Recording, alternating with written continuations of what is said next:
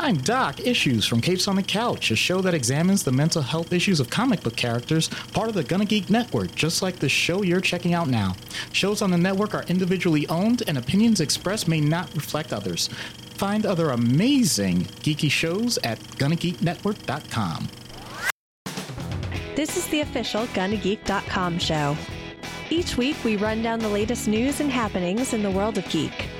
These are your hosts for the show, Steven, Chris, and SP. Hello and welcome to our podcast. We're so glad you're here. In each episode of our podcast, we'll be exploring a different topic and sharing our insights and opinions. We'll cover everything from current events and pop culture to personal development and self-care. Our goal is to provide a space where you can escape the noise of everyday life and spend more time learning and growing with us.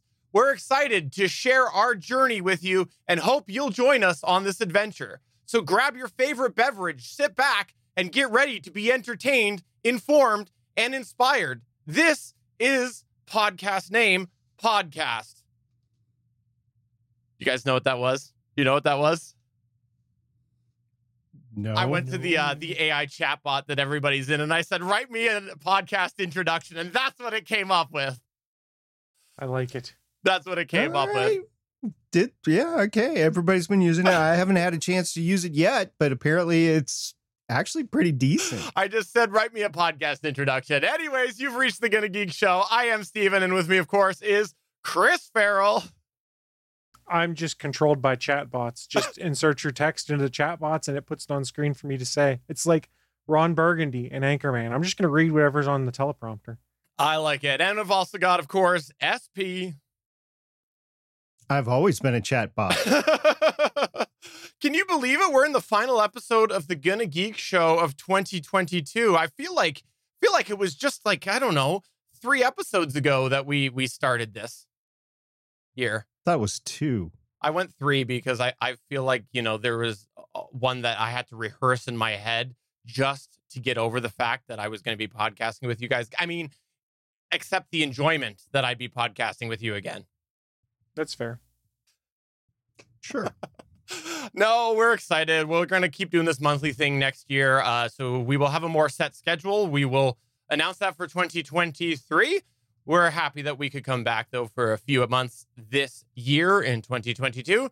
Thanks for joining us. And if you're not watching the video side of things, we are in festive mode and festive usual tradition. We've got our Christmas abodes on, including I am wearing, I said abodes. That's what I'm going to roll with. I've got my geeky jersey, which has a ho, ho, ho Santa Claus on it. Or maybe it's SP because there's beard and SP has a beard. Of course I have a beard. You have a beard too. So does Chris. Why am I the only one that's being singled out here? That's fair. Yours matches though. Yours is gray and Santa's is gray. You guys just wait a few years. You'll be all gray. It's already too. there, man. My hair came in gray years ago, but the beard must will be soon. nice. Oh, but seriously, while we are not doing the show because we only do the show once a month, you should come over to our Discord server. It's GonnaGeek.com/Discord. We would love to have you over there. We talk all sorts of geeky things, and you can tell Chris how awesome his Grinch sweater is. I love it. I love finding a Grinch sweater. It was a whopping $20 at Wally World. I couldn't not buy it for $20. Now I'm prepared for all holiday events. That's awesome. Do you also, when you go to these holiday events, do you get in the Grinch spirit and just start stealing the presents? Yes. I also get into the spirit of 300 and I run around yelling, "This is Sparta," and kicking people.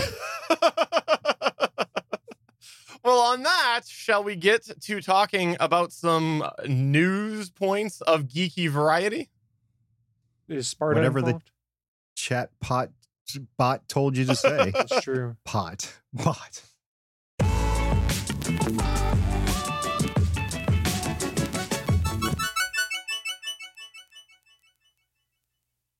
All right, let's kick it all off here with a Wonder Woman 3 update, which I've just realized I used WW3, which, Let's not go with the Star Trek variety of that. Let's not. Go ahead. Let's not. So we're going to start with Wonder Woman. We're going to talk about some of the other news that's been coming out and rumors regarding the DC movie universe. But the news had come out late last week, and pretty much everyone was stunned to hear that Warner Brothers Discovery is not moving forward with Wonder Woman 3. And the way the story was originally written, it made it almost sound like it was the studio that basically said, yeah, Patty Jenkins, you're out. We don't like it. No, what we ended up finding out early this week, it was Patty Jenkins who walked off the project after rejecting studio notes on her treatment. Sources told this to The Wrap. Her exit came just as James Gunn and Peter Safran have been getting settled into their new role as the co-CEOs of DC's film division, i.e. they're Kevin Feige for DC Films. And right now they're plotting out their multi-year plan for DC Films, TV shows, video games, etc. that they'll be presenting to Warner Brothers Discovery CEO David Zaslav this week as we're recording on December 12th. Now, what had happened is Patty Jenkins had presented her script and her treatment to Warner Brothers Film Group co-chairpersons and CEOs Michael DeLuca and Pamela Abdy. They didn't think the treatment worked and decided not to move forward with it in its current iteration. Despite the original reporting from The Hollywood Reporter, James Gunn and Peter Safran did not make this decision. However, they did agree with both DeLuca and Abdy. The treatment did not work. DeLuca and Abdy both spoke to Jenkins and communicated they didn't think the treatment was quite right for the direction they wanted and asked her if she would consider pitching something else for the IP in another direction. This is where it gets a little spicy, gentlemen. According to insiders, Jenkins refused and let Abdy and DeLuca know that they are wrong. They didn't understand her, didn't understand the character, didn't understand character arcs, and didn't understand what Jenkins was trying to do. And to underscore her point, according to this insider, she sent an email to DeLuca that ended with a link to the Wikipedia definition of character arc. Bit spicy there, gentlemen.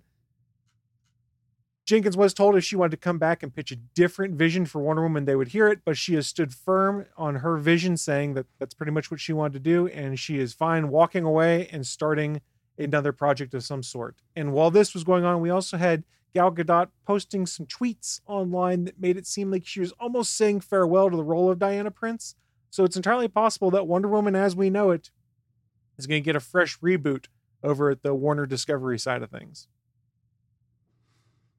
I guess that makes sense with everything going on with the cuts over at Warner Brothers and Discovery lately. Like it's not surprising to me, but what is surprising to me is that they are still doing some things in that general universe and the associated adjacent universes, like the Joker, right? You know, like another version of that. It's bizarre to me that they're still like got this patchy framework of things that they're trying to put together, but this is where they're like, no, we're saying no to this one. But there's a difference here. This wasn't necessarily for budgetary reasons and things like that described before. This was for creative reasons, is what it came down to. Is they didn't like the creative that was presented to them. It wasn't, oh, we can write this off and not put the movie out like they did Batgirl and some other television shows. It was, we don't like this treatment. And let's be honest, most people didn't care for Wonder Woman 84 either. It's funny you bring that up because I've got a list of movies that I want to watch over my winter holidays, and there's a whole bunch of DC ones on there that I've never watched that I'm going to absolutely try, including Suffering Through That Flick. I mean, that's fair. So I think that's the biggest difference here, though, is we're not talking budget like we have been hearing about for other things. It more comes down to there was creative differences between the film crew and the CEOs and the heads over at DC. I know, SP, you were a massive fan of the second Wonder Woman. I believe you told me that was the best movie that you had ever seen ever, including The Martian, end quote. That's patently false, categorically false, but okay, we can run with it. Wonder Woman 84 was okay, it was a movie. And remember when it came out, we were all starving for new content. We hadn't seen a new movie in a while. Wonder Woman 84 comes out streaming in the holiday season of 2020. We're all like, this is going to be awesome. We're going to get it on our HBO Max streaming, and we're just going to be able to watch a cinematic movie at home. And then, womp womp, it wasn't that good. So then is the typical comic book fighting over, oh, you just don't like a female-led or woman-led comic book movie. No, that's not the case. It was a bad movie. It was just not good. And the way they treated the characters in there and everything just was not something that I would ever want to go back and watch. I think I watched it maybe twice. I don't know why I watched it the second time. And that was it. I was never going to go back and watch it again. As for Wonder Woman 3, because of what happened with 2 and because of everything that's happening in the DC universe, I was going to wait to hear the reviews before I even went into the theater to watch it or even stream and watch it, because that's time for me and time's a valuable commodity. So I wasn't just jumping at the chance. Now, Gal Gadot, she played a wonderful Wonder Woman, even with the bad script with Wonder Woman 84 and with everything else that she was in, Justice League and everything. I was looking forward to potentially seeing her again. The issue comes where Patty Jenkins had a concept in her head and she thought the world was against her and just said, nope, I'm not going to do this. I'm out. I don't want my creative beings being subjected to the man, quote unquote, and the man being those in charge of Warner Brothers. The interesting part also was that James Gunn, and I keep forgetting the other guy's name, Peter Safran. Safran. They said, no, we would have given her a note too and told her to change it. It wasn't us. We had nothing to do with it, but we would have told her that. And for James Gunn to say that tells me a lot, that he wasn't trying to undercut anybody, but he was saying, yeah, that we wouldn't have wanted to go that direction.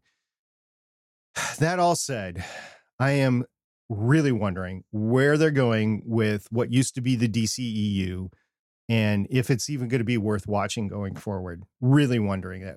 Why should I invest my time, my money for entertainment on something that is totally unproven and is in a shambles? Why? I mean, there's a few good movies in there, but why? Well, it's funny you mentioned that because I kind of had some stuff to sprinkle in to add into other rumors that have come out. But again, bear in mind, it's this week that Gunn and Safran are doing their briefing to the CEO of what the plan is for DC. So these rumors may not end up all being true, but some of them are interesting. And we'll just start first with the list is that supposedly Aquaman is done. Jason Momoa is out as Aquaman, but not out of the DC universe, supposedly up for the role of Lobo. And if you look at Lobo and look at Jason Momoa, sort of makes sense. He looks a lot more like Lobo than he ever did Arthur Curry. So I'm curious what will happen there. And he's also spoken of being interested in that character before. And before we get the inevitable, you can't be two characters in the same kind of comic book series, Chris Evans did it. That's all I'm going to say. Chris Evans already did it. He did it, but it wasn't in the same cinematic universe. Was it? We don't know anymore because of multiverses. That's true. Now I'm playing devil's advocate here. So that's one of the rumors is that Aquaman is done, basically, and will be replaced with something else. And Momoa will move on to Lobo. The other rumor, and this one I'm not sure how much I believe it, but I could sort of see it being possible, is that the Black Adam sequel is in doubt, partially because of its underperformance at the box office. The movie did make $400 million almost through its run so far, but according to sources at Fandom Wire and a few other places, that's about $100 million loss once you factor in production costs, advertising budgets, and things like that. Now, Dwayne "The Rock" Johnson did say they've made $50 million on it so far, so who knows who's actually right there, because everyone has a stake in saying what is going on. But it's interesting because even the leaked footage of Black Adam, and spoiler alert, we're going to talk about a movie that came out in October, Henry Cavill's returning Superman, didn't seem to draw in a ton of people, but it did bring Cavill back to the role of Superman, which we'll touch on here in a second. A lot of insiders speculate that the future potential sequel for Black Adam depends on how well the movie does when it drops on HBO Max on December 16th. So 4 days away as we're recording this, it should hit HBO Max. And if it does well there, odds are it may happen again. The Rock is committed to wanting to do it. His production company is wanting to do it, but who knows? Can we back up a second to Jason Momoa? Because he needs to stay with DC if he wants to do anything comic book related because of all the trash talking he did against Marvel. There's no way the Marvel's going to welcome him in. Marvel likes money. You know, that's a good story to tell when you win, like that person switches after doing a bunch of trash talking. Like you see it in sports all the time, right? People go and they trash talk a team and then they sign with a team. Like, you know, it's a good story to tell. But also Jason Momoa, I don't think he necessarily needs comic book movies. I think there's other things he could do.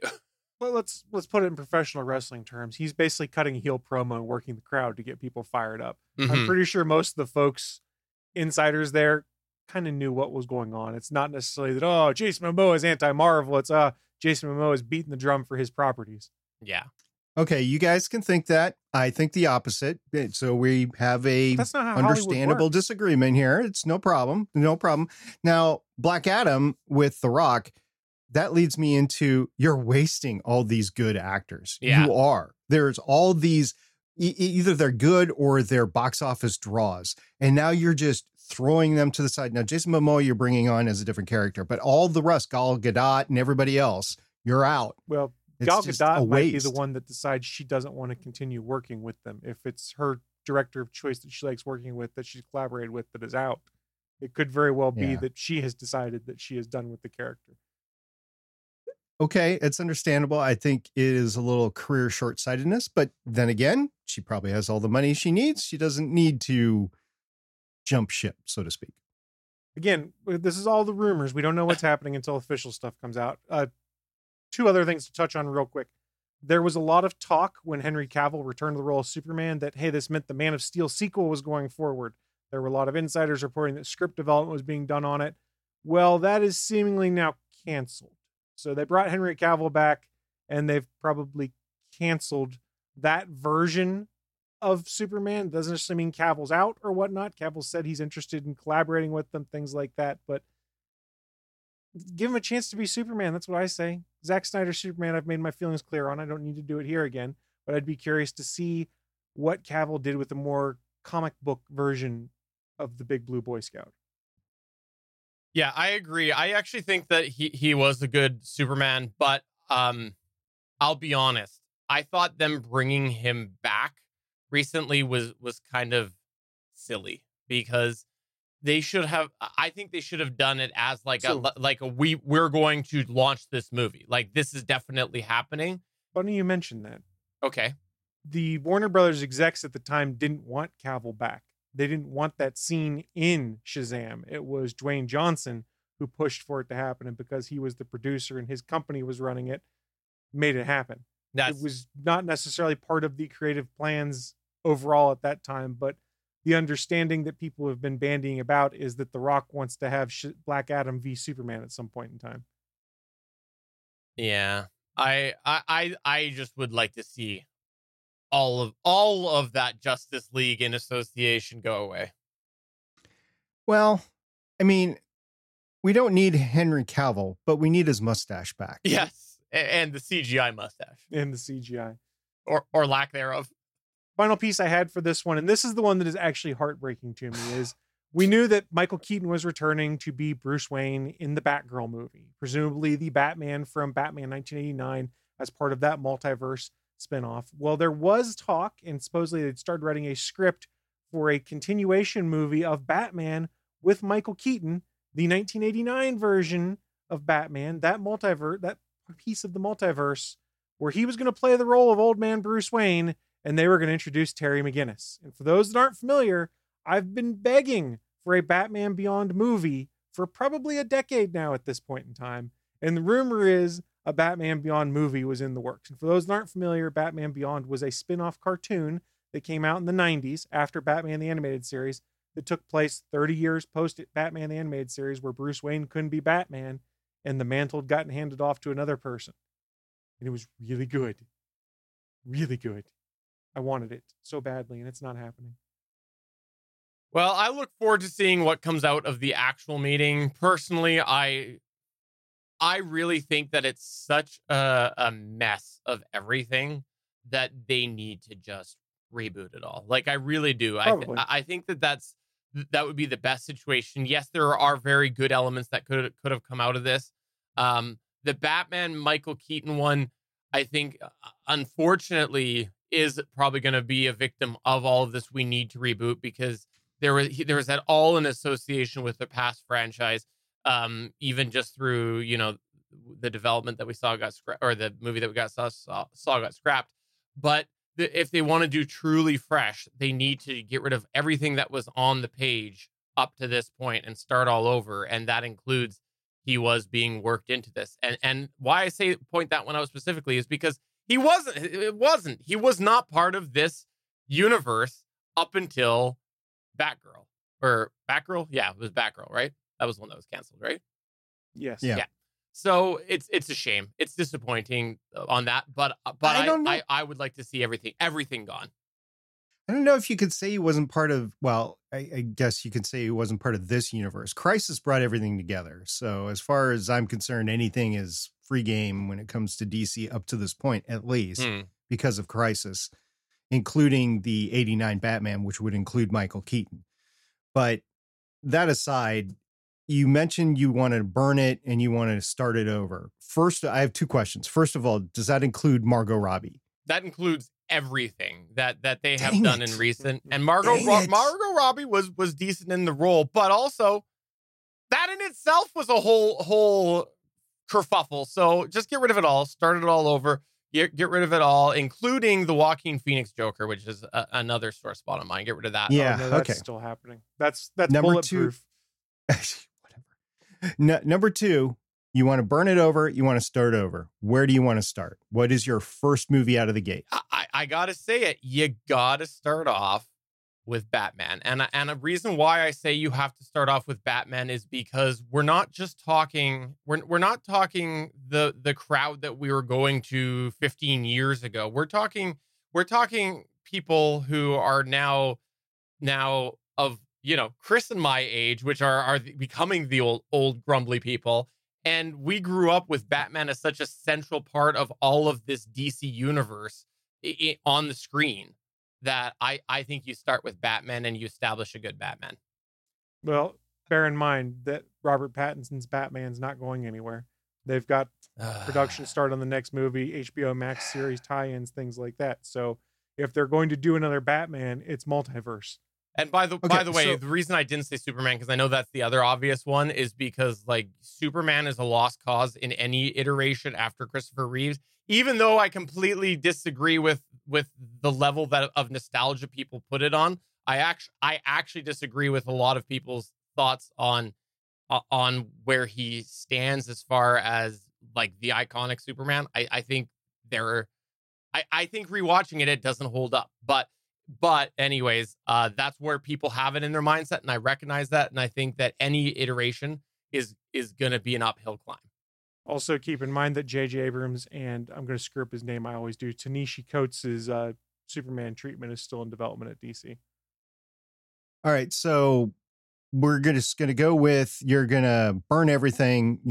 Even Pattinson's out, and you're going to start with a new Batman. Even if you do that, I won't watch it because I'm just not a Batman fan. I won't go to the theater to watch it. Not because I'm anti-Batman. I'm not a fan anymore of the Batman character. So that is what it is. Okay, Batman. Final question. Do you scrap the Flash? Yes, you scrap all of it, including not playing into for a very long time any television or any universe that exists up to this day. Yes, maybe one day you will think about it in a nostalgia factor, bringing back somebody like Grant Gustin, or you bring back, in the chat, Suncast is mentioning Tom Welling could be a great Superman. Maybe in the very, very, very, very, very far future, once you've succeeded, you could bring that back. But you don't mention anything. You don't draw any clues. You don't do anything to any past iteration of any of these, and you start building, because that's what's going to make it work, is building a universe that is cohesive and works. It's like how Hulk just disregarded the Hulk, even though it was a few years before. It didn't work, so they got rid of it. Yeah, they did reference it. It's not technically MCU lore, but there are flashbacks to it in the still pictures and stuff like that. Of the first Hulk? Okay. Yeah, the Hulk from what Not the Ang Lee Banner Hulk. one. The Ang Lee the one Banner. is not MCU. Yeah, no, Yeah, the Banner. no, I'm talking the first, No. the Edward Norton is the one you're talking about, Steven. That one is MCU canon. Ang Lee, Yeah. Eric Bana is not MCU canon. Yeah, I'm talking about not the Edward Norton is not The Incredible Hulk, and then there was Hulk before that. Yeah, I'm talking that first one is not part of it. Right. Yeah, that is And correct. what I'm saying is in the Incredible Hulk, there are stills in that from that film, from that 2004 Banner film. Is there? Oh, I didn't realize that. Yes. So technically it is MCU, but we all know it's not. So. Yeah.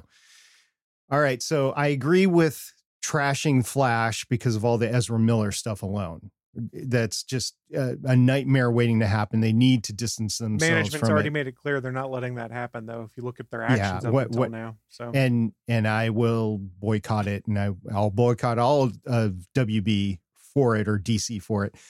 So final question. I know I've asked a lot. Final question. You want to burn it all. You want to start over. It takes like 3 years from concept to development to filming to release. You prepared to let the DC universe sit for 3 years as Marvel starts to gain steam in phase 5. Well, okay. I don't know that would be the approach since you've already got some projects that are in the hopper. I think you could stagger them, right? Like Chris said, I think you disregard the Flash. I absolutely think you do. But if they're committed to releasing it, like then go ahead and release it. Now you still got DC content, but then it's completely, you make it clear that when the new movie comes out, it's all brand new because continuity has not been a thing with DC as it stands right now with all these different versions, like, back to the Joker example alone.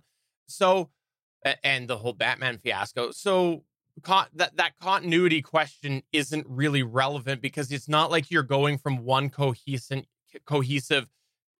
cross product universe as it is right now to putting it on hold to create one. No, you might as well just create your crap storm, I almost swore, of movies between now and your new launch, because that's what you're already doing.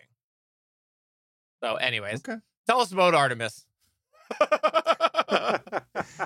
All right. Since we were here last, Artemis actually launched and it splashed down. Yep, that's right. Just yesterday, which was December 11th, 2022, 50 years to the day after Apollo 17's moon landing, the Artemis 1 Orion capsule splashed down in the Pacific.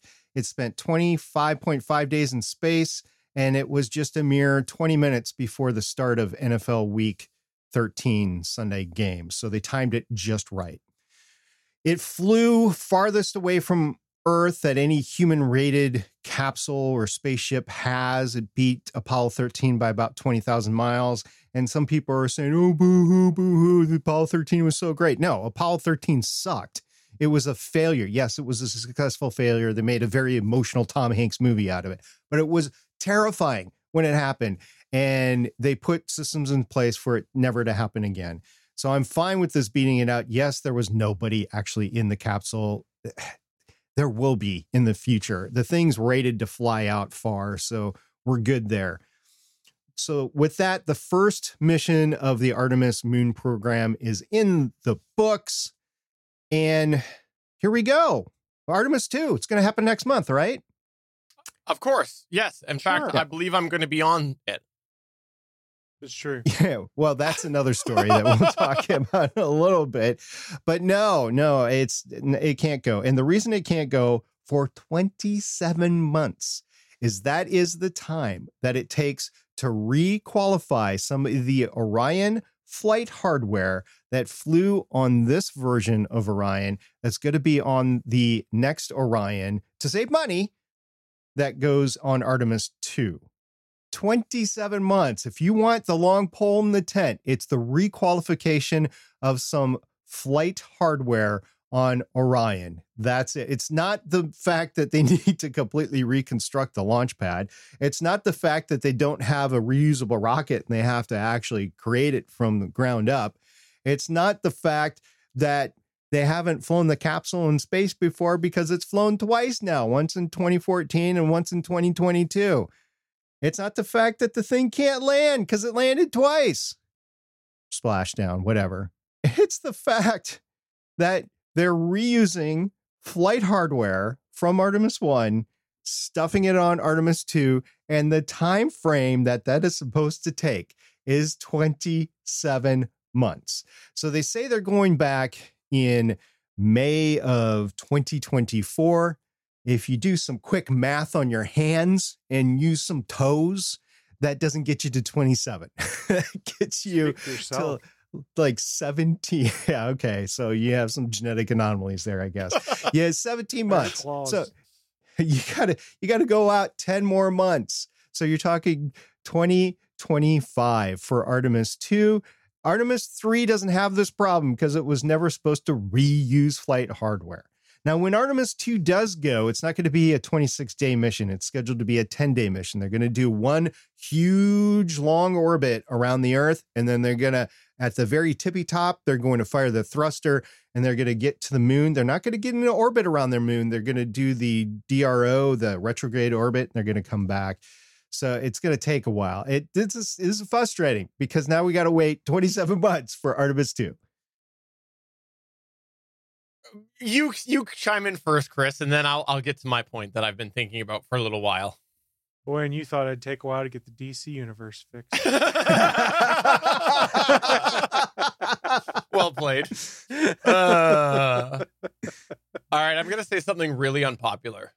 Artemis, this whole Artemis endeavor. Wait a minute. Before you say something unpopular, you know that there's going to be a Canadian on board Artemis 2, right? Absolutely. And what I'm going to say is that this whole Artemis project doesn't deserve the hype that it's getting. And quite honestly, shots fired. Pew, pew, pew, pew, pew. Quite honestly, I'm going to go as far as to say it is the American passion with the history of NASA that is giving it the momentum that it has. And what I mean by that is there's so many generations, so many people, I should say, that have grown up with all of these cool little NASA things that happen because NASA, look at all the cool things that they did with space and space exploration out of the entire world.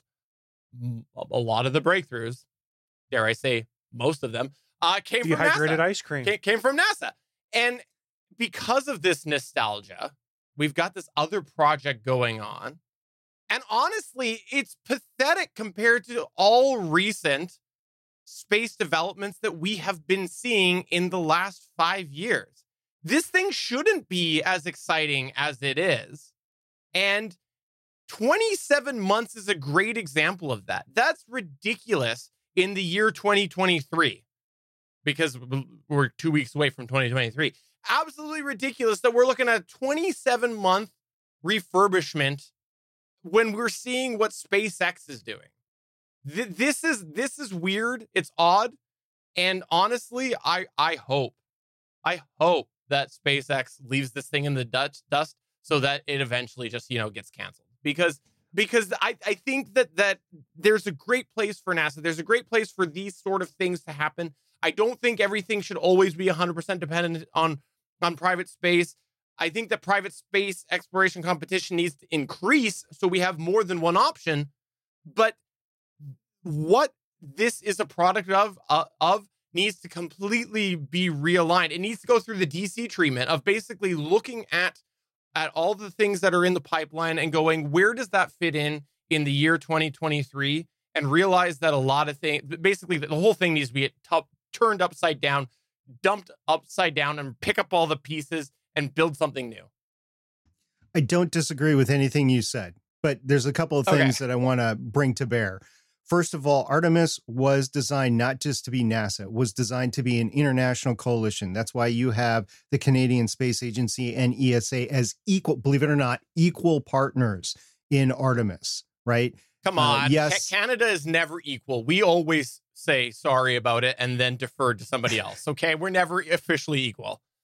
You guys are as equal players in this whole thing as NASA is, really, when it comes down to it. And I know it's hard to see because SLS is the big thing and Orion is an American thing, but there's so much on board the Artemis stack that is Canadian and European, it couldn't happen without everybody. It really couldn't. And for that, I think it's good. I think it was a mistake not to use international partners with the Apollo program, right? And it is being corrected this time around. And that is why it's important that we have Japanese astronauts and Canadian astronauts and European astronauts. There was just it wasn't even one of my stories. There was a whole new class of European Space Agency astronauts that were just added in the last month as well, and specifically for Artemis. So you are getting a truly international feel to this. Now, you bring up a lot of good points. You bring up the fact that SpaceX is going to outpace Artemis and NASA. Yes, it will. It will, because when Artemis was conceived, it was funded mostly originally because Congress wanted to revitalize the American jobs program that is NASA, and said, let's take all these used space shuttle stuff and let's throw them together into a new rocket that will go to the moon. It's not a bad thing, but at the same time, at that time, they should have been revolutionary, and they should have said, we will use a reusable rocket. Yes, we've had the space shuttle for the past 30 years. It hasn't worked out, but we're going to do it better this time. And Elon Musk came in and he said, hold my beer. And he did it with Falcon 9. Now, no matter what you think about Elon Musk, no matter what you think about SpaceX, Falcon 9 has been an incredible workhorse in international space lift. It is reused 15 times per booster before they finally retire it. And not because they have to, but because they're like, well, people won't believe it'll fly a 16th time. It would. They just don't do it because it's gotten to the point where it's cheap enough to use 15 times, and then they expend it on a Falcon Heavy or something like that, or a solo launch that they just use all the propellant to get it up into space, like they did with the Space Force launch a couple of weeks ago, and they expend the booster that way. So now you have Starship coming on, and we'll talk about Starship later, but now you have Starship coming on that's reusable, that's going to enable these trips not to the moon. And that's probably another one of your points that was kind of unstated. What is the point here? It's not to go back to the moon. The moon is a test case. Everybody, NASA, SpaceX, Elon Musk, everybody, the Chinese, they want to get to Mars. That's what the big thing is. So the question is, how long is it going to take to get to Mars? Everybody is thinking in terms of 2035. It's not going to be 2035. It's probably going to be 2040 or 2045, if it happens at all, right? I think with Elon and Starship that it will happen all its own. A news story that we scrapped was the Dear Moon crew announcement. Dear Moon is an example of exactly what you're talking about, is that Elon is demonstrating Starship to take regular people around the moon and back. It's literally a crew of regular people, and he's going to fly it around the moon. He's going to prove the Starship concept, and he's going to come back and it's going to land, and everybody's going to be like, ooh, NASA, can you do that? And it could fly again. The whole ship could fly again, both the booster and the Starship itself. And once people start to figure that out, SLS and Artemis are going to go by the wayside, and it's going to be the Starship and the Starship clones. Like the Chinese are probably going to develop one. The NASA might, but why would they? You mentioned competition. Unfortunately, the only competition to Artemis right now is Starship. I think Blue Origin wants to create something, but they're years and years behind. There's a lot of things that Blue Origin wants to do. Well, they're actually going forward with the next generation rocket. They're going forward with that development. They just had a big test down at Kennedy. So they'll be there. They're just years behind. The competition right now is to low Earth orbit, and that's it. You don't have a competition to go into deep space. You have a competition with the Boeing Starliner, with the SpaceX Dragon capsule, with the Dream Chaser, with there's a couple others that are thinking of moving forward. We talked about them about a year and a half ago. So there's like, at 3 good ones and up to 5 possible ones to get to low Earth orbit. That's where your competition is. We need to have the competition to go to the moon and to Mars. And right now, the only 2 rides on the table in development or actually have flown are Starship and Orion. Well, I look forward to seeing what happens in 27 months. Which, I'm sure it'll be right on schedule. I'm sure. Of course. All right, well, moving on to the next news point. I've just got an interesting thing that I saw pop up on a couple of sites. For those of you who didn't know this, Apple has a product called iMessage. It's this new thing that they've got, and it's exclusive to Apple users. Anyways, this is a new thorn in my side because my wife went back to an iPhone, which is actually an interesting story in itself because she just was converted a few years ago to Android and she was back to Apple. And honestly, it was by default with deals, but I think she isn't loving it. Let me just leave it at that. But anyways, in this whole iMessage discussion, I came across this article that apparently there's this company called Sunbird that plans to bring iMessage to Android. And what they've announced, and they put out this little splashy video that they say you're going to be able to use iMessage on an Android, but users will probably need an iCloud account. And apparently in this whole beta testing, the folks over at Android Authority had a chance to test the early access, but it was weird because they couldn't use their personal iCloud accounts in the Sunbird app. Instead, they had to use a different iCloud account that they were loaned by the folks at Sunbird. My thoughts on all of this is, yeah, right. This is not going to happen because Apple will go and they'll shut down any side door that they've left open. They'll find a way to patch this because Apple wants iMessage to be specific to Apple, and they have good reason to do that from a marketing perspective. I disagree with some of the things. I disagree with some of Apple's decisions from a whole worldwide messaging perspective, but they have the rights and the marketing reasons to do this.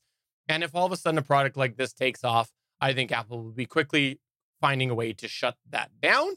But what I found interesting, though, the Sunbird app, apparently they're planning on making it so that it's cross messaging app, meaning, you'd have your texts in there on Android. You have things like WhatsApp and a whole bunch of other things baked into that.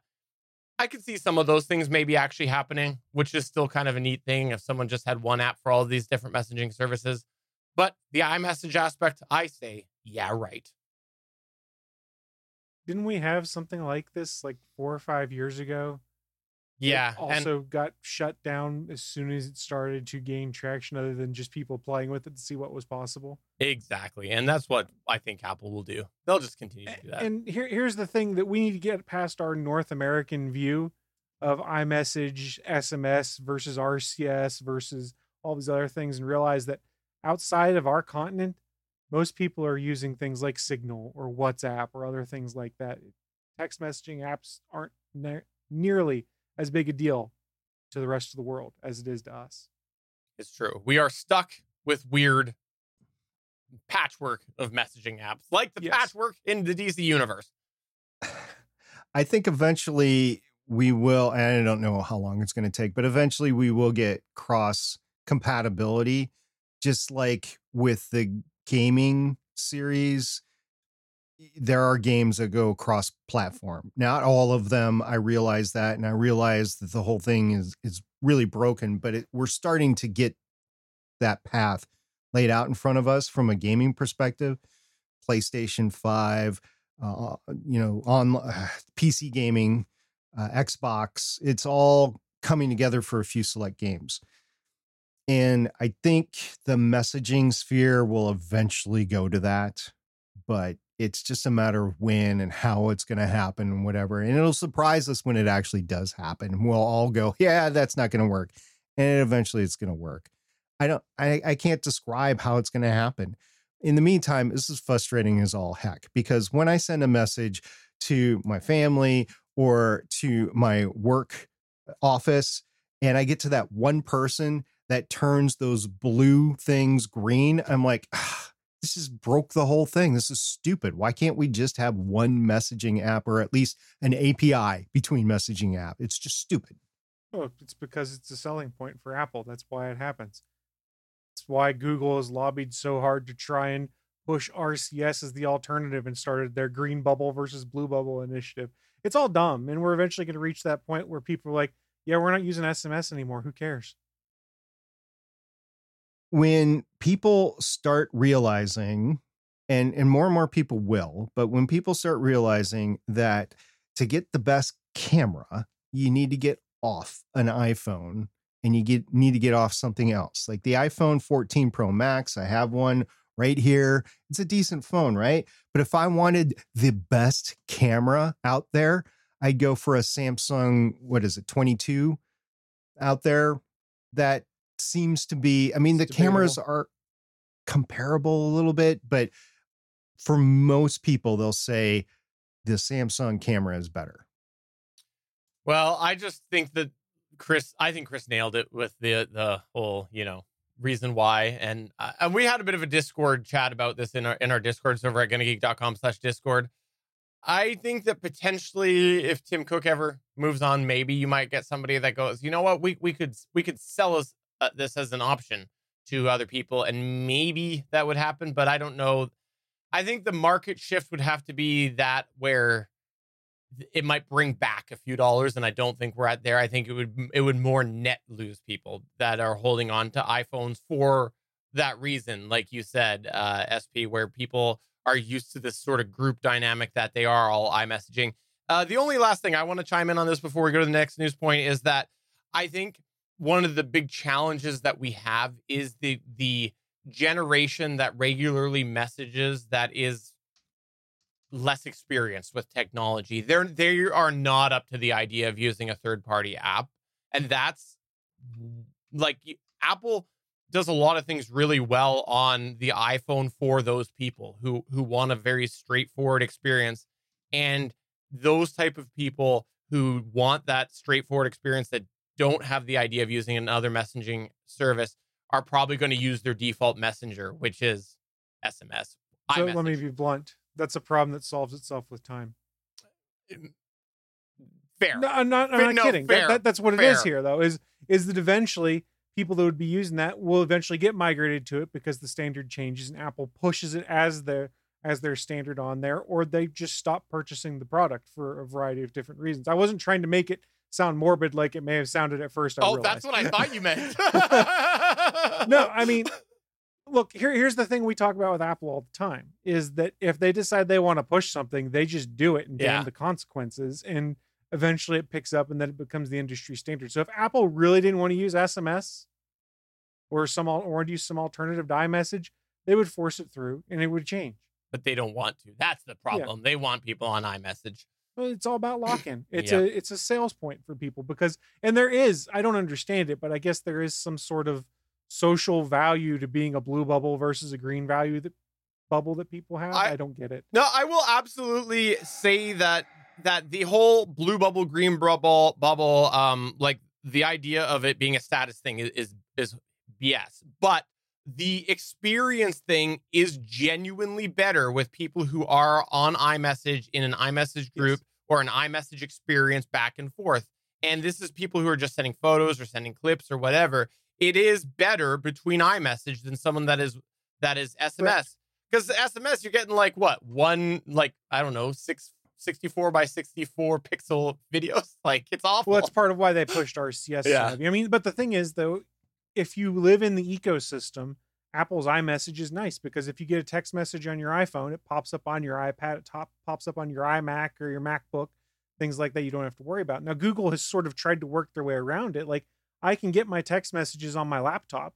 I just have to go to, messages.android.com and scan the QR code there. And then I have a browser session that connects back to my phone and I'm able to do it and send media and things like that. But I don't have a great way to get to my messages on my iPad, for instance, unless I just use a tab in my browser. You go to messages.android.com. Yeah. Which sucks. Well, which is why so many people go to Facebook Messenger or WhatsApp or things like that, because it's on any device. It's true. Well, we look forward to being in our retirement homes when this finally happens. Right. I'll be in the grave. Oh, now I'm sad. All right, moving on to the next news point here. There's a blizzard, right? Funny enough, there is a weather system supposed to go through the United States most of this week. But no, we're talking about Blizzard, Activision, and Microsoft. And I think we've touched on it before on this show ages ago. But for those that don't remember, Microsoft is attempting to acquire Blizzard Activision for $68.7 billion. Now, I'm going to put my own aside in here and say, even if this deal goes through, it does not make them the number one, nor even the number two gaming company out there. They stay steadily in their number 3 position. Why do I mention that? Well, the Federal Trade Commission is currently suing Microsoft over its attempted merger with Activision Blizzard. They filed suit December 8th, claiming the deal would suppress competition in the video game industry. Now, Microsoft is attempting to counter these accusations, providing various deals with specifically the Call of Duty franchise. Xbox/Microsoft offered a 10-year deal to Sony to keep the FPS franchise on PlayStation. Sony said no and had concerns about going to Game Pass. Then they followed up by sending Phil Spencer out to go on Twitter and say that the company has entered a 10-year commitment to bring Call of Duty to the Nintendo Switch and also made a deal with Valve to continue delivering Call of Duty via the Steam platform. In fact, Valve came out and said, we don't really need a signed agreement from Microsoft. We just expect them to do it based off what their stance is on gaming. But Microsoft's biggest problem is Sony, that has been pushing up multiple roadblocks because of their concern over Microsoft owning Call of Duty, a franchise that has sold spectacularly for the PlayStation for many years, and in fact has had in the past exclusive DLC only on Sony devices, things like that. But Sony's biggest concern has seemed to be that Microsoft would put Call of Duty on Game Pass. We've talked about Xbox Game Pass, Microsoft Game Pass, which is effectively all first-party games. If you're subscribed to it, day and date they release, they're available on Game Pass. So if you're paying your subscription each year, then as soon as Gears of War 5 came out, you could play it that same day. Halo Infinite, any other first-party titles. When this acquisition goes through, that would make Call of Duty a first-party title. So that's been the biggest concern that Sony had. What I saw that was interesting was an article that came out literally today that Bloomberg pulled out and had shared, and I got my copy of it from GameSpot because it was behind a paywall, so they kind of summarized what it was. But Microsoft offered a deal to Sony last week. It has not been approved, but it was prior to the lawsuit being filed by the FTC. That would be a new concession that would basically allow Call of Duty to go on the PlayStation Plus service, which is the Sony equivalent to Microsoft Game Pass. That they would allow them to put it on that PlayStation Plus service, in part alleviating that competitive advantage that Sony was concerned about, at least for the next 10 years, based off the numbers that were here. Because regardless of the console ecosystem you were in, as long as you are subscribed to either PlayStation Plus or Game Pass, Call of Duty could, in theory, be part of it. As of this time that we record this, on December 12th, Sony has not said yes or no on this deal. I imagine that someone at Microsoft leaked it today to kind of sway public opinion, especially in light of the FTC lawsuit. And it's going to be very interesting next few months as we figure out whether this largest acquisition in Microsoft history is going to go down. I am slightly optimistic on this one just because it doesn't push Microsoft up to number 1 or even number 2. They retain their same spot. It's a big acquisition, that's for sure, but I don't know. I'm not a regulator. I'm sure it's going to go to court. They'll make deals and Microsoft pays a bunch of lobbyists, so I'm sure it'll go through. You know, the other aspect to remember in this is that Activision is getting hosed by Sony's efforts here, right? Because we've got a pending deal. We got a buyer and a seller, and the seller is being hosed by Sony. So let's say that this turns out that for some weird reason there is no deal that can happen. I'd love to see what games Activision starts to play, because if Activision is not allowed to be sold, there's nothing stopping them from giving Sony the cold shoulder when it comes to the next Call of Duty or anything like that. They like money too. Yeah. Obviously they want to try to sell, right? They want to try to, sell Call of Duty copies, which means going to multi-platforms. But if this whole thing is stopped because of Sony, why wouldn't they say, well, you know what, Sony, you cost us a bunch of money. I'm just not going to release the next version for you. Or in theory, they could just make a deal with Microsoft and say, hey, we'll do day one release on Game Pass still. Yeah. You pay us a flat fee for it or whatever. And then I don't know how the pay structure works on that. I think it's partly based off of how many hours people put into games is what goes back to the developers that put their games on there. They could, in theory, do that. But it hasn't really been a good look for Sony through part of this because all they keep doing is talking about Call of Duty. And then when the Nintendo Switch news came out, which kind of surprised everyone because no one expected the Switch hardware to be able to support it, which makes me think it'll be cloud-based, but I have nothing to confirm that. They pretty much came out and said, yeah, we don't really consider this to be much of a win because the player base of Nintendo Switch doesn't really care about Call of Duty, i.e. calling them all children, and that the hardware basically can't support it. And I was like, oh, cool. I will be curious. So mark the day of December 12th, 2022, whenever this news actually came out, and go 3 years in the future, go 5 years in the future, go 10 years in the future. Is it what everybody promised or has it changed? If it's what everybody promised, then we're good. But I'm curious as to when it's not going to be what everybody promised. And will it matter? Will the gaming sphere change so much in 10 years that when this promise that's a very good point. starts that it doesn't matter anymore? So that's a very good point you're bringing up. And I have said on this show before, and I know there's other people that said it too, I think we're beginning to see a change in how the gaming industry works, which is the advent of streaming services like PlayStation Plus, Game Pass, things like that, where it's games as a subscription that don't necessarily rely on you having to buy hardware, is kind of changing how the model works here.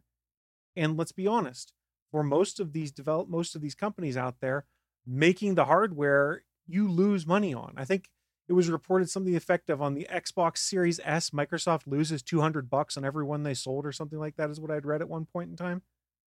So getting people to subscribe and to play via the cloud on your cell phone or your TV or your set-top box and putting all of that processing power just in a server farm, that's a compelling argument for these guys because it's, hey, then we focus more on selling the service and selling the games, and the loss leader that is hardware goes out the door. I think the only reasonable way that could occur is if you get high-speed internet to everywhere on the planet. True. That's the other thing slowing us down. Because this works in big cities. It really does, because there's high speed available in big cities. When you get out in a rural or worldwide, it breaks down. And 50% of the population, plus or minus, is outside of big cities. So yeah, no, I think you absolutely bring up a good point on that. I think we are closer than we were even 2 years ago when we started talking on this. But the thing that I think is an interesting idea to follow and compare is the idea of the streaming services, because this whole article is about not having an exclusive offering for Call of Duty. Look at what's happened with streaming services, and now you're back to having a whole bunch of streaming TV shows because movies and TV shows are exclusively held on one platform. So it's probably going to be a point where if cloud gaming takes off, that is the model that Sony and Microsoft will accept, that is the path forward, that they will have an exclusive right to a game, and it will all work out in the end because someone will come to Sony to get their subscription for one game while they used to be an Xbox user, and the reverse will happen. They were Xbox users, and now they're going to go and they're going to get a Sony subscription. I think I said the same thing, but you know what I mean. So the one difference I will say between streaming and gaming, cloud gaming, is even with streaming, most apps, most streaming services allow you to download a certain number of shows or movies or whatever so you can watch offline. So going back to the not acceptable internet for cloud gaming, you can't do that with cloud gaming. You can't download something, and I guess you can if it's just you playing, but I'm thinking of a collaborative environment like Call of Duty, for instance. You can't do that. You could download the campaign in theory, but what you run into is, let's presume that I am playing via the Game Pass streaming app on my Fire TV stick or something like that. You're not going to be able to download and run that locally. Whereas if I have my Xbox, in theory, using the regular Game Pass model, you could just download it and run it locally if you needed to. So there is a use case there still for the local hardware. And that's why Microsoft is kind of touting both cloud gaming and download subscription too. I mean, so for instance, in my case, as soon as something like Lego Star Wars Skywalker Edition came out, it's on Xbox Game Pass. I just hit a button on my phone and told it to download. It started downloading on my Xbox, and it was done like an hour and a half later. In theory, I could have also just fired it up on the cloud on my phone, and then as soon as the Xbox was done downloading, fired it up there, and my save game would have synced over. So the ecosystem they've built supports both local hardware and cloud streaming, but the bottleneck is still internet connectivity to download the game or to play the game via the cloud browser. I think the only other thing that we're kind of dismissing, or at least not acknowledging, is that the internet connection is currently a very important part of game playing. It is. Like, yes, we're not talking the same amount as playing up on the cloud, but you have a crappy connection, you have a crappy game experience as it currently stands. And that's the bottom line. You get lag, you get all sorts of issues. There might even be a case to be made that as technology goes, the lag might be impacted less if it's all being done on a server, because you could potentially do some offsetting, because you might only be sending a small pool of data of commands and the server is going to do some offsetting. But this is random speculation, by the way. That was the Google Stadia argument, and they were right, actually. But it's so early, we don't know where it's going to go. And you might have a hybrid of technologies too. Sorry, go ahead. I like what you're talking about, where you get the collaborative gameplay in the cloud, and that just some queues go back and forth to somebody that has a poor internet connection, and that all the graphics generation is done locally. So you have double the computing power that's enabling you to do it, to bolster the lack of good internet connection. I like that. So I don't know what this is going to be in the future. We'll see 10 years from now. I look forward to seeing it to where it evolves. And especially if, it means that Chris no longer has to buy a Sony PlayStation just to get a Spider-Man game. Oh yeah, that's not going to change anything. I mean, they are getting into cloud gaming, but they're not. And I think this is part of their resistance, is they're not on the same level as Microsoft, as Amazon, as Nvidia, as Google was with Stadia, things like that. They're not there. I'm thinking of buying a Stadia. SP, why don't you tell us a little bit about Starship?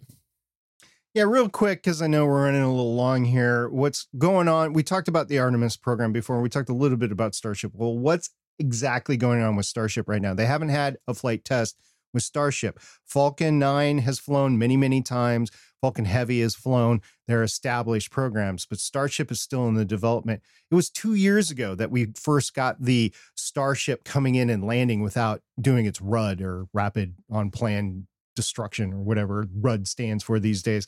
So Starship Booster 7 is the linchpin on doing the orbital flight test, because Starship Ship 24 is all rocking and ready to go. They might have to redo a static fire just to make sure the engines, because I think they replaced one, make sure all 6 engines are a go. But the booster is what's the problem. It has not fired all 33 engines at the same time. On November 29th, 2022, in Boca Chica, SpaceX ignited what was supposed to be a 13, 14 engine test. It turns out that they only lit up 11 of its engines, so 2 or 3 did not light up. I forget what it is, 13 or 14.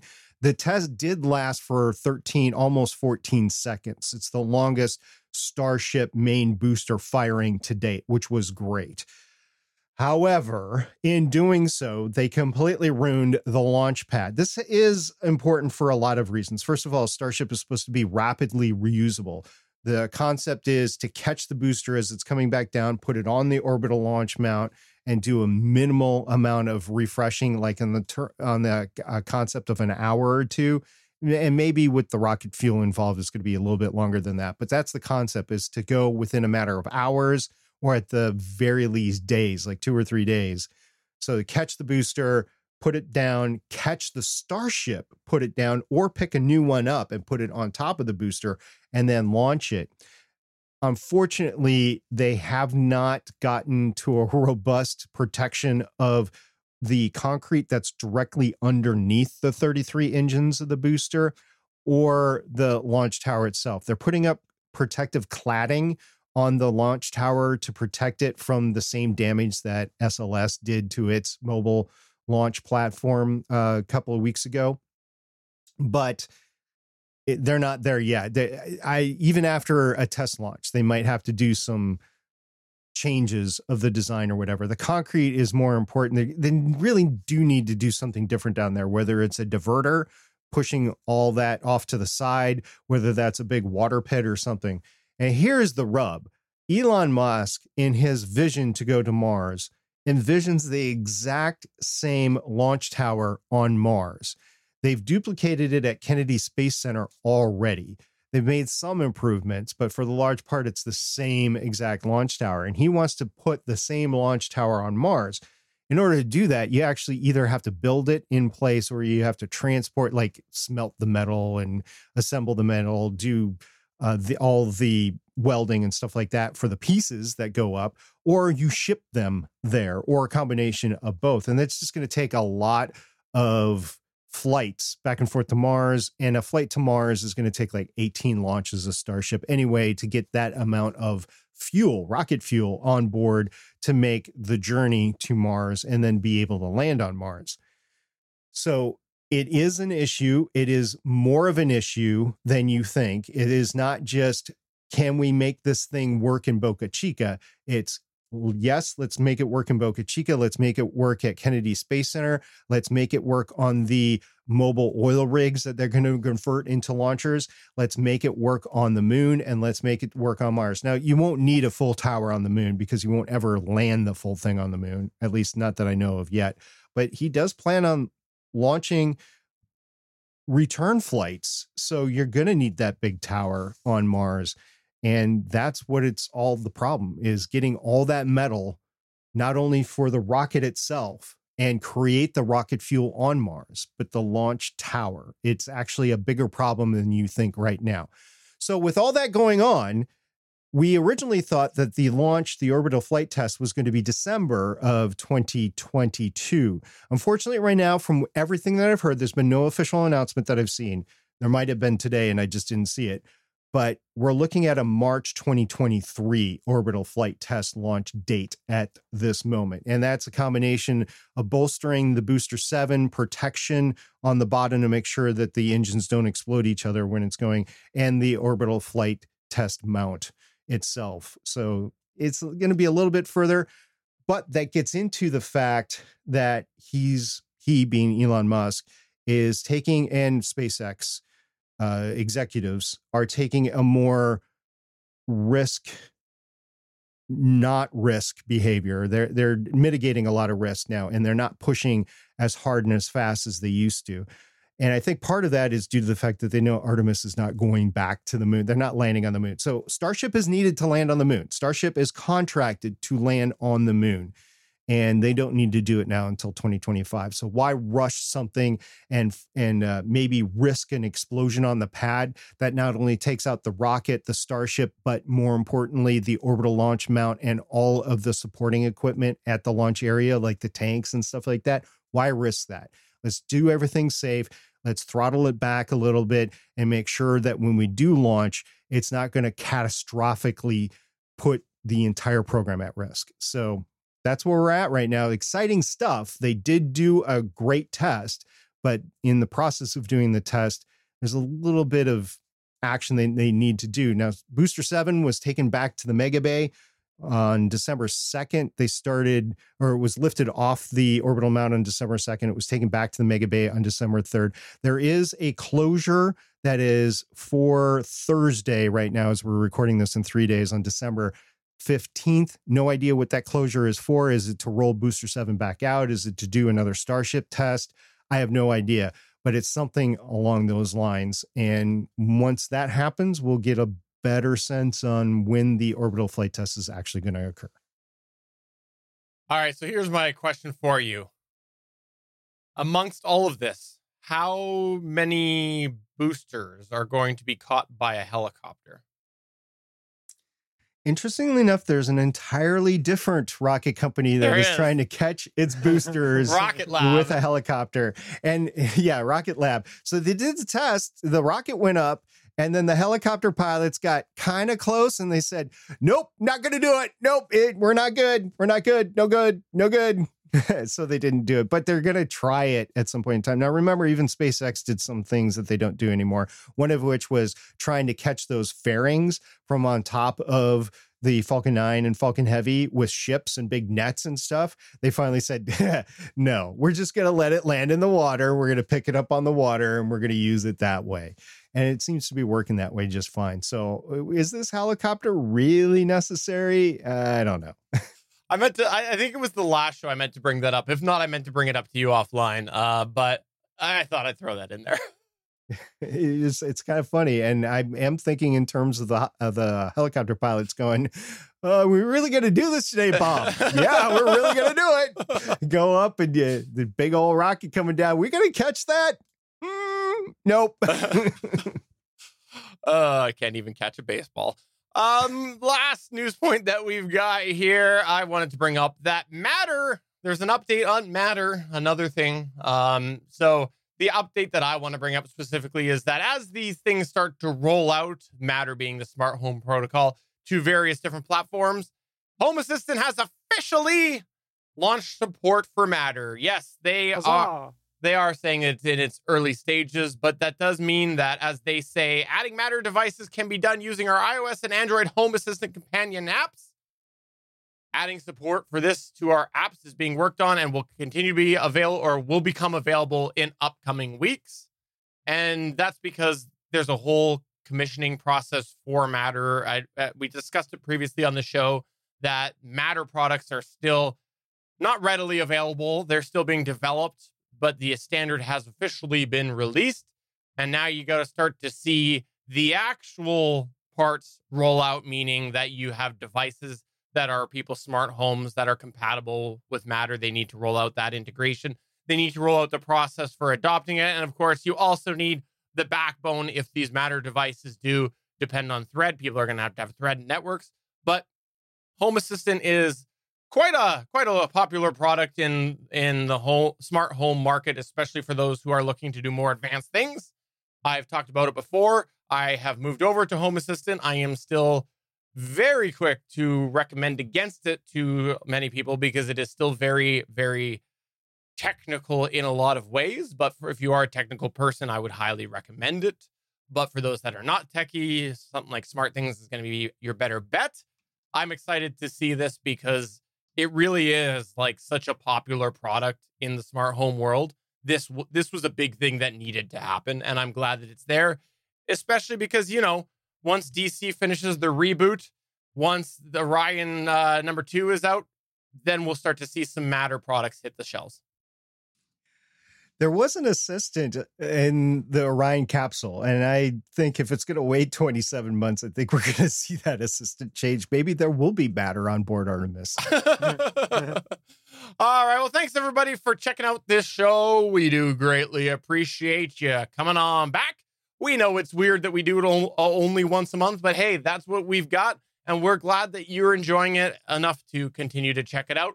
Thanks to everybody who came to our live chat room. Thanks to everybody who comes to our Discord at gonnageek.com/Discord. And you should also check out all of the other podcasts on the Gonna Geek Network. There's a lot of amazing geeky content over there. We did add a few new members over 2022, but there also are some staples, some long-terms like Legends of S.H.I.E.L.D., which has an amazing crew, including the Stargate Pioneer, also known as SP.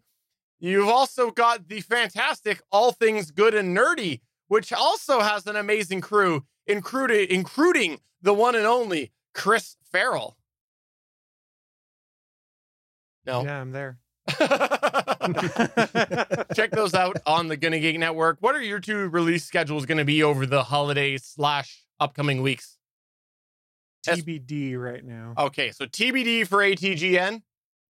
Yeah, I got 2 in the can that I need to get out for Legends of S.H.I.E.L.D. We got one more recording left this Saturday. So a few days after we record this, we're going to actually be doing the X-Men the Animated Series Christmas special. I didn't realize that they had one, or it's a Christmas theme episode. So we're going to be doing that. And it just so happens that's the next one on the schedule. And so I said, okay, we're going to do it. And then we're going to take a couple weeks off and come back in January. So that's Legends of S.H.I.E.L.D. I watched the Guardian special. That was fun. That was a fun flick. It was fun. Are the songs stuck in your head? Oh, they were. Not anymore. Yeah. They're out now. That was Okay. not this past weekend, the weekend before. But yeah, that was a fun flick. I'm glad I watched it. Yeah, and I think after we see Guardians of the Galaxy 3, we'll understand all the holes that were plugged with it that James Gunn threw in there. I think he intentionally threw a couple of things like Rocket's gift. I'm not going to spoil it, but the gift that Rocket was given, I think that was put in there for a reason. I agree. So for episode number 396 of the Official Gonna Geek Show, I'm Steven Jondrew saying, yep, we'll be back in 2023. Thanks for checking out the show, and happy holidays. 10 years of Gonna Geek Show, or maybe more. We're looking forward to another one. We'll see everybody in January. I just want to know when Steven's bringing back the fanboy blocks. Big Papa. We don't talk about that. Bye. Happy holidays, everyone. Bye.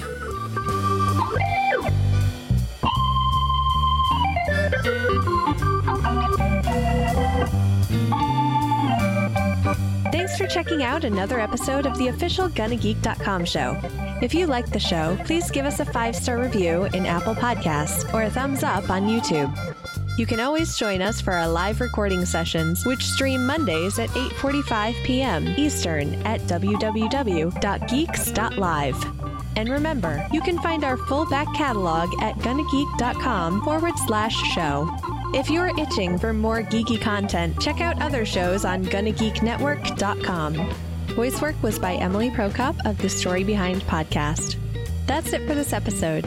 We hope to see you back again next week.